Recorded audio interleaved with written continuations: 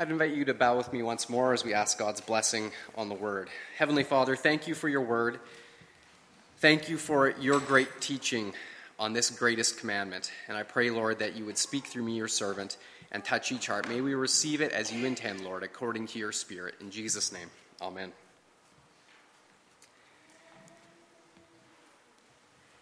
Moses Mendelssohn tells the story of a woman who came to a great teacher and asked him this question.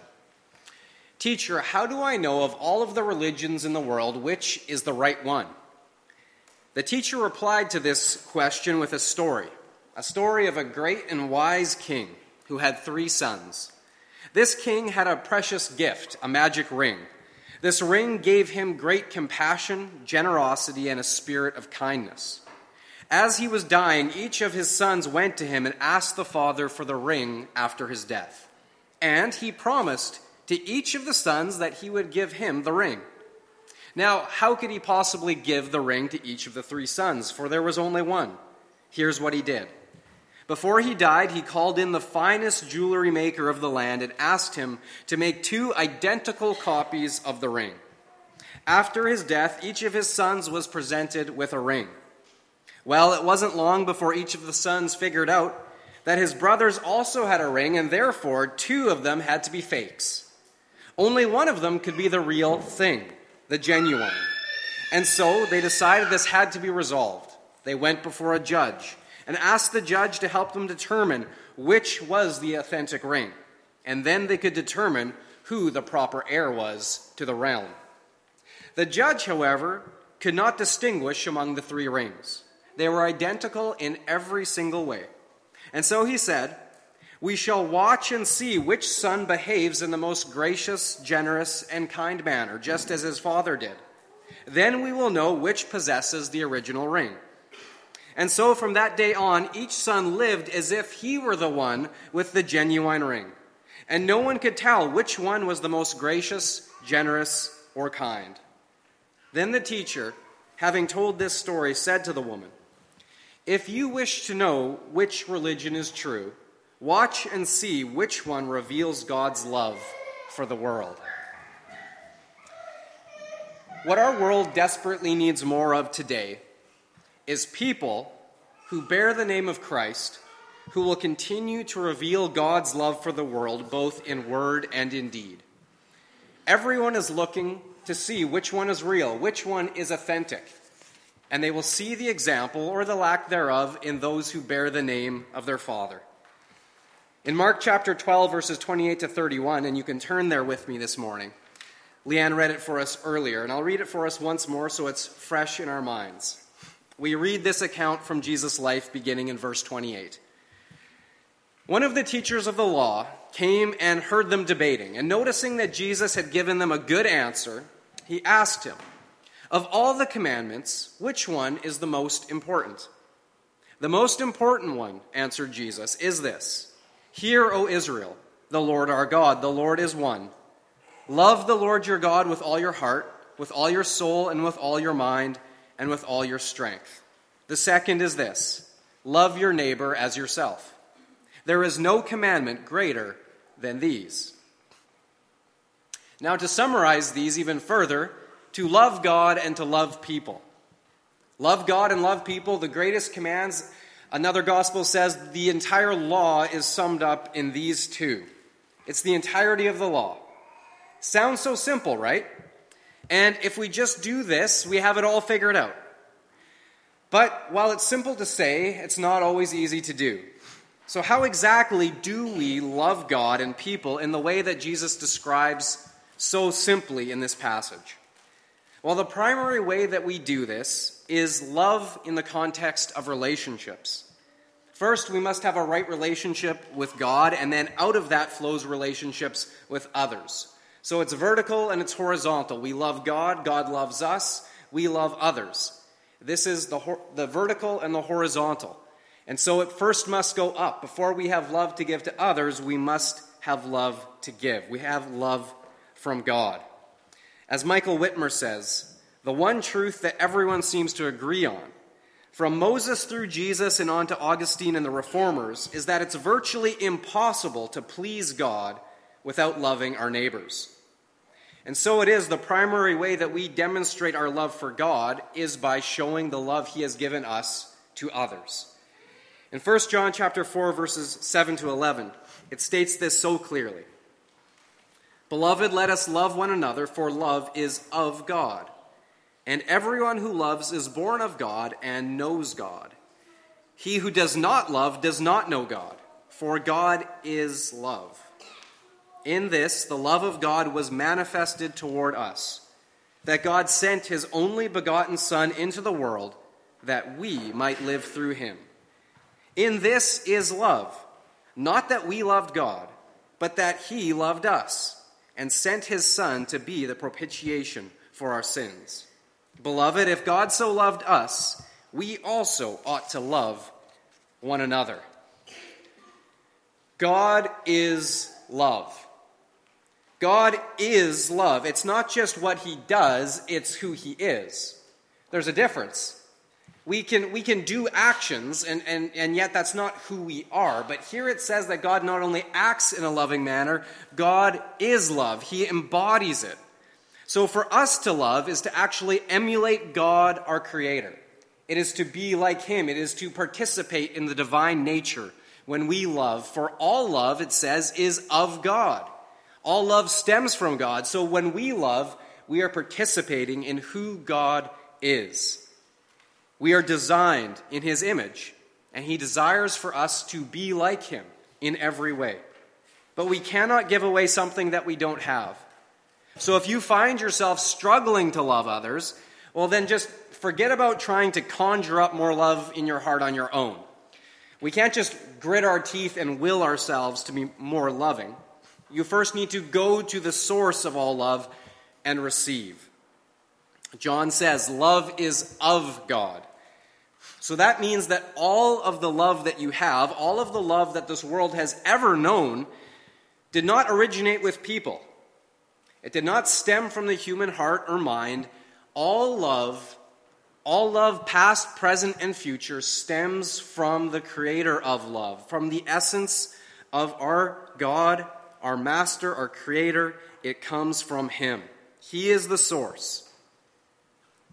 So before you try to love others the way that God loves them, you need to go to God and receive his love for yourself. And this is not just a one-time event, though it must happen the first time. So often, I think as Christians, we get stuck in the mode of, yes, I went to the cross, I received Jesus as Savior, his love was poured out in my heart, I felt the release, the forgiveness of sin, the pardon, I became a child of God, and hallelujah for that. It needs to happen the first time, but it is not only a one-time event, it is a daily walk as we walk in the love of God and receive his love on an ongoing basis. It's not just like if you were to get married, you go to the altar one time and say, yes, I will love you my whole life, and never say it again. It is an ongoing act in marriage of loving one another daily in word and in action. So it is with God. It starts at the altar, as it were, where we first receive him, but it goes on day by day by day. We are filled by the love of God as we walk in relationship with him. And so we must receive that love, rest in that love, be filled up by that love from head to toe, and then we go out with it. For love is of God, and everyone who loves is born of God, and most importantly, knows God. But now, while the command to love God and others is so simple, children can understand it, the application often is not. We live in a world today where many people and groups are in fact claiming the high ground that they are in fact the loving ones. They are the compassionate ones, and yet, in their words and actions, they spew hate and aggressively oppose and seek to silence all who disagree with their beliefs and worldview. And in the height of irony, more and more I am hearing all around the accusations levied at the church, levied at Christians, that we are somehow the hate mongers because we do not agree with our culture's beliefs about things like abortion and sexuality and euthanasia. But the fact is that true love, genuine love, does not require agreement with the other person's actions or beliefs. In fact, the greatest act of love this world has ever seen was demonstrated when, while we were still enemies of God, Christ died for us. You see, Christ did not come and die for us because he agreed with how we were living. He did not agree with our sin. Instead, he disagreed with how we were living. He disagreed with our sins so strongly that he put his own life, body, blood, and spirit on the line to die for us so that we could break free from the bondage of sin, be forgiven, and live in true freedom. You see, the love that motivated Jesus to go to the cross was not motivated by agreement with us, but by disagreement. He loved us enough to tell us that our sins demand judgment and, in fact, condemnation, and then loved us even more to freely provide us with the way of escape and freedom. And in this tremendous act of divine intervention, we see God's heart and the core of his being. This is love, true love. And this is what our troubled world so desperately needs more of. The world says love is to agree with me.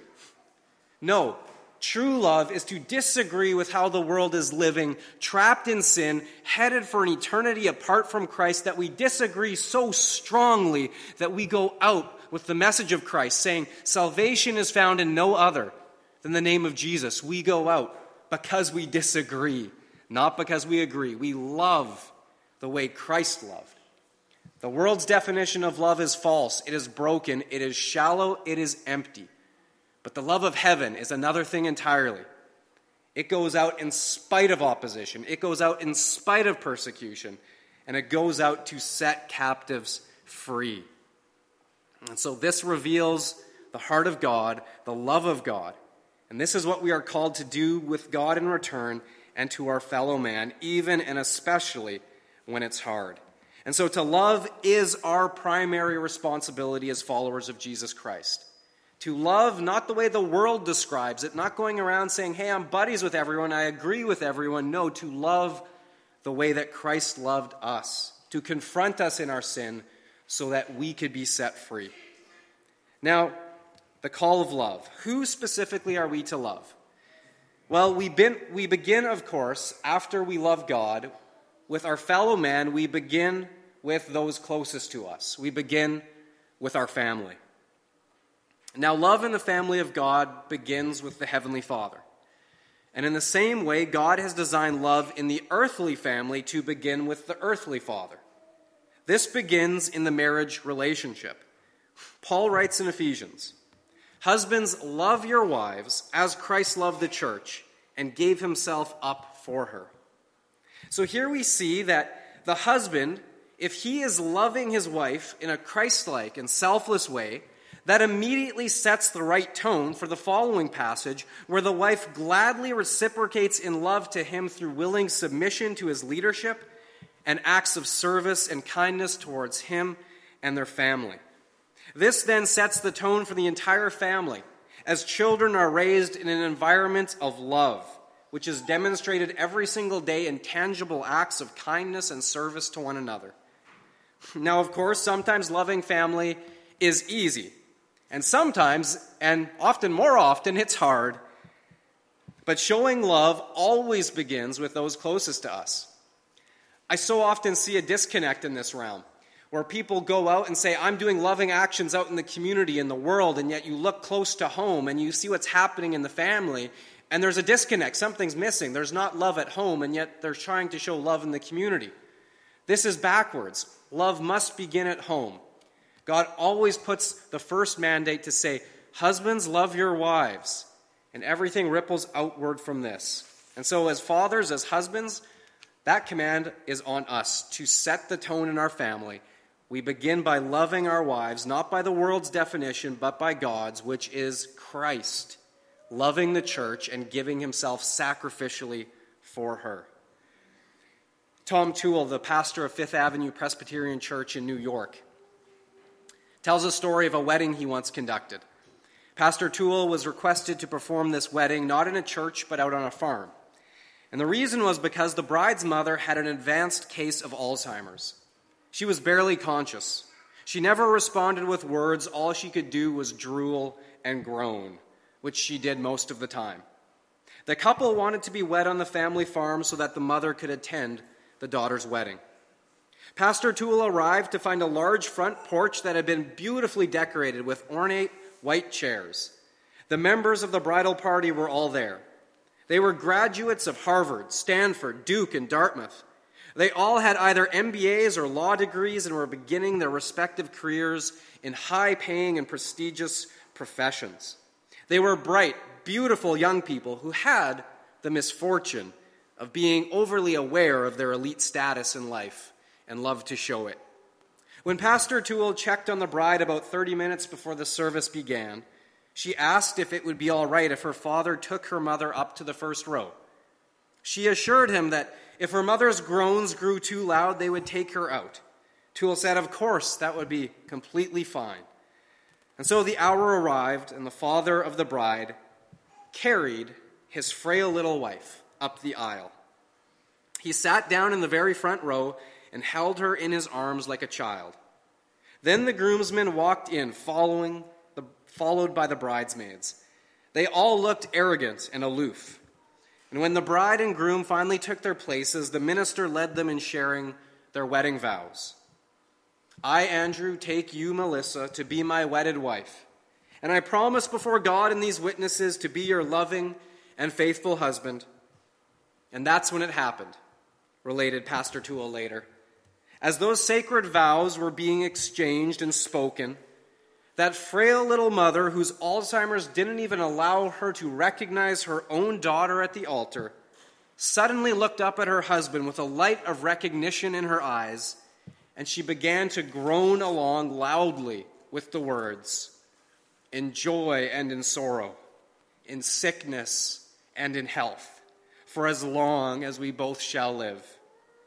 And the husband, cradling his wife in his arms, had tears streaming down his face. And at that moment, the Holy Spirit penetrated those groomsmen, and they heard those sacred words in all their fullness. You could see it wash over their faces. Suddenly, they were not so assured of being bright, beautiful young people whose futures were based on money and power and prestige. It was as if they realized for the first time that despite their young, brilliant lives, something could someday go wrong. And what then? 50 years earlier, the father of the bride and his wife, now cradled in his arms, had spoken those same vows. And everyone in that wedding party was saying, look at them now. She can't even respond. And the tears welled up in their eyes as they realized that life doesn't always play out as you plan. You can run into problems you never dreamed of encountering. And that husband cradling his wife at 50 years earned a PhD in loving, says Pastor Toole. He finished the race and kept his vows. He cared for his wife until the end. This is a powerful example of how sharing love begins with those closest to us. In the family, in the marriage, husbands, love your wives as Christ loved the church. This is a powerful example of a man living that out. And of course, when times are good, those vows are easy. But when times are tough, this is when true love comes to the forefront. But true love cannot only stop at home. It starts at home, but it must go beyond. It must go outward from those we know to those we don't know, and even complete strangers. In Matthew chapter 5, verse 46, Jesus asked this question. If you love only those who love you, what reward will you get? Are not even the tax collectors doing that? Someone once wrote in the well-known newspaper column Ann Landers and shared the following story. Someone wrote in, said, Dear Ann Landers, I'm a 46-year-old woman divorced with 3 grown children. After several months of chemotherapy following a mastectomy for breast cancer, I was starting to put my life back together when my doctor called up with the results of my last checkup. They had found more cancer. I was devastated. My relatives had not been supportive. I was the first person in the family to have cancer, and they didn't know how to behave towards me. They tried to be kind, but I had the feeling they were afraid it was contagious. They called on the phone to see how I was doing, but they kept their distance. That really hurt. Last Saturday, I headed for the laundromat. You see the same people there almost every week. We exchange greetings and make small talk. So I pulled into the parking lot, determined not to look depressed, but my spirits were low. While taking my laundry out of the car, I looked up and saw a man, one of the regulars, leaving with his bundle. He smiled and said to me cheerfully, "Good morning. How are you today?" And suddenly I just lost control of myself and blurted out, "It's the worst day of my life. I have more cancer." And I began to weep. And he just took it in stride. He put his arm around me and just let me sob. And finally he said, "I understand. My wife has been through it too." After a few minutes, I felt better. I stammered out my thanks and I proceeded on to do my laundry. About 15 minutes later, the man came back in, this time with his wife. And without saying a word, she walked over and just hugged me. And then she said, "I've been there too. Feel free to talk to me. I know what you're going through." I can't tell you how much that meant to me.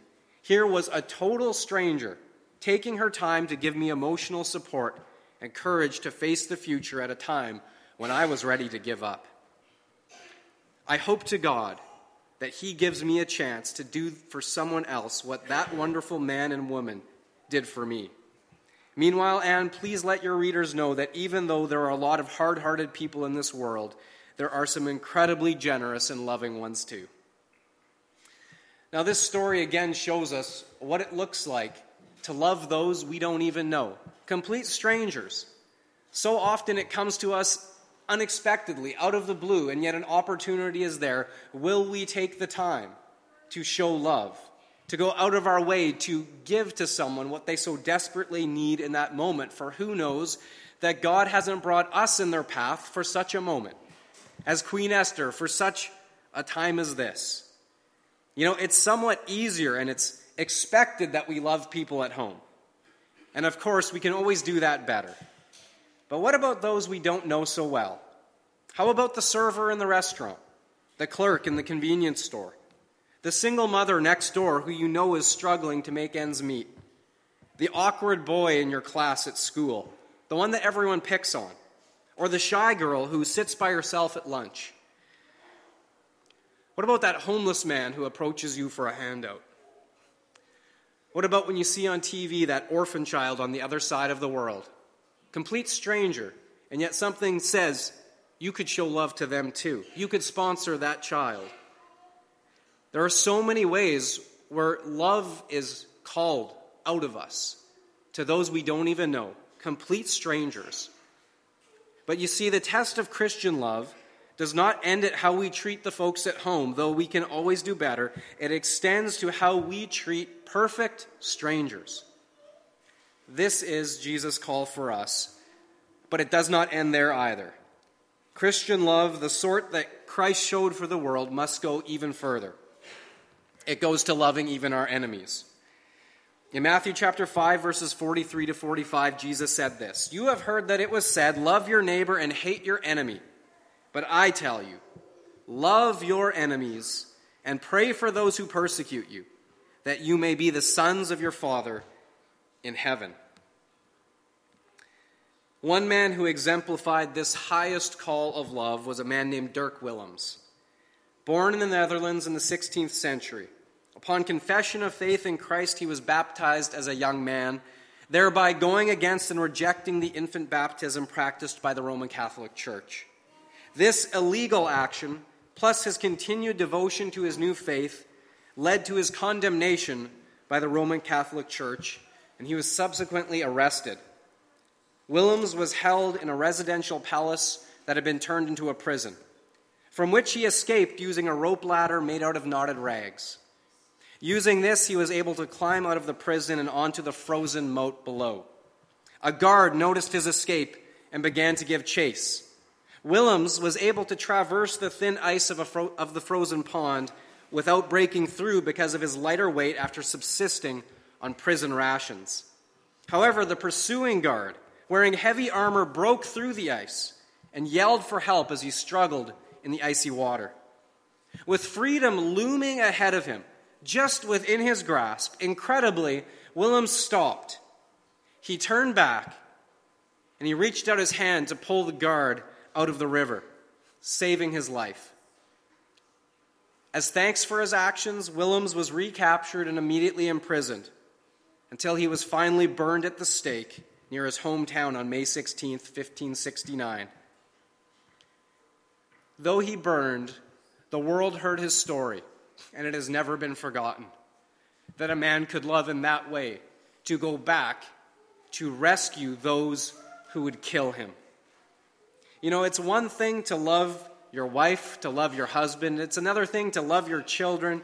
Another thing to love a stranger. But to give one's life to save your enemy. That is the full embodiment of God's incredible love for the world. That God demonstrated his love in this, that while we were yet sinners, Christ died for us. This, my friends, is the highest form of love that anyone can ever aspire to. So may you receive God's love in all its fullness. May you love him in return with every fiber of your being. May his love fill your heart to overflowing, to your family, to strangers, and yes, even your enemies. May you be complete in his perfect love, lacking nothing. Amen. Heavenly Father, your love for us is so radical.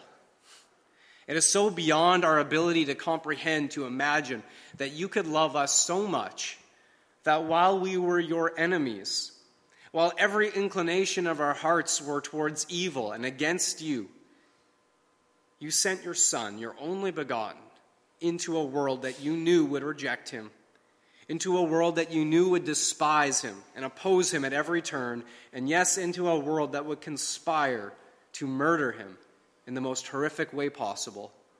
And yet you did. You went to the cross. You took it all upon your own shoulders to set us free.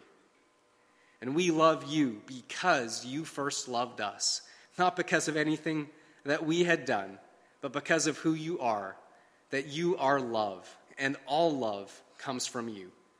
And so, Father, here today, we humbly confess that whatever love we have ever shown in our lives, whatever love we feel today towards you and towards those around us, towards even the strangers in our community, or even the enemies of our world, Lord, we humbly confess that it is a gift from you that we can love in even the smallest way that you have loved us. And so, Father, we pray that whatever love, true love, lies within us, that you would call it out of us in a greater way, that you would fan it into flame, that we would not just love in words with lip service, but that we would love in actions and in truth. And so, Father, help us. For to love strangers, and especially our enemies, those who would oppose us, those who would be political or ideological or even personal enemies, Lord, this is not natural. And yet, you can give us that kind of a love. And so we pray that you would pour your love, shine it abroad in our hearts, that we could love the way you have loved us, so that the world could see you and respond to your invitation. Come and receive free pardon. Come and receive salvation, and enter my family as a child of God. Father, help us to this end. Bless this, your family, the family of God. In Jesus' name we pray. Amen.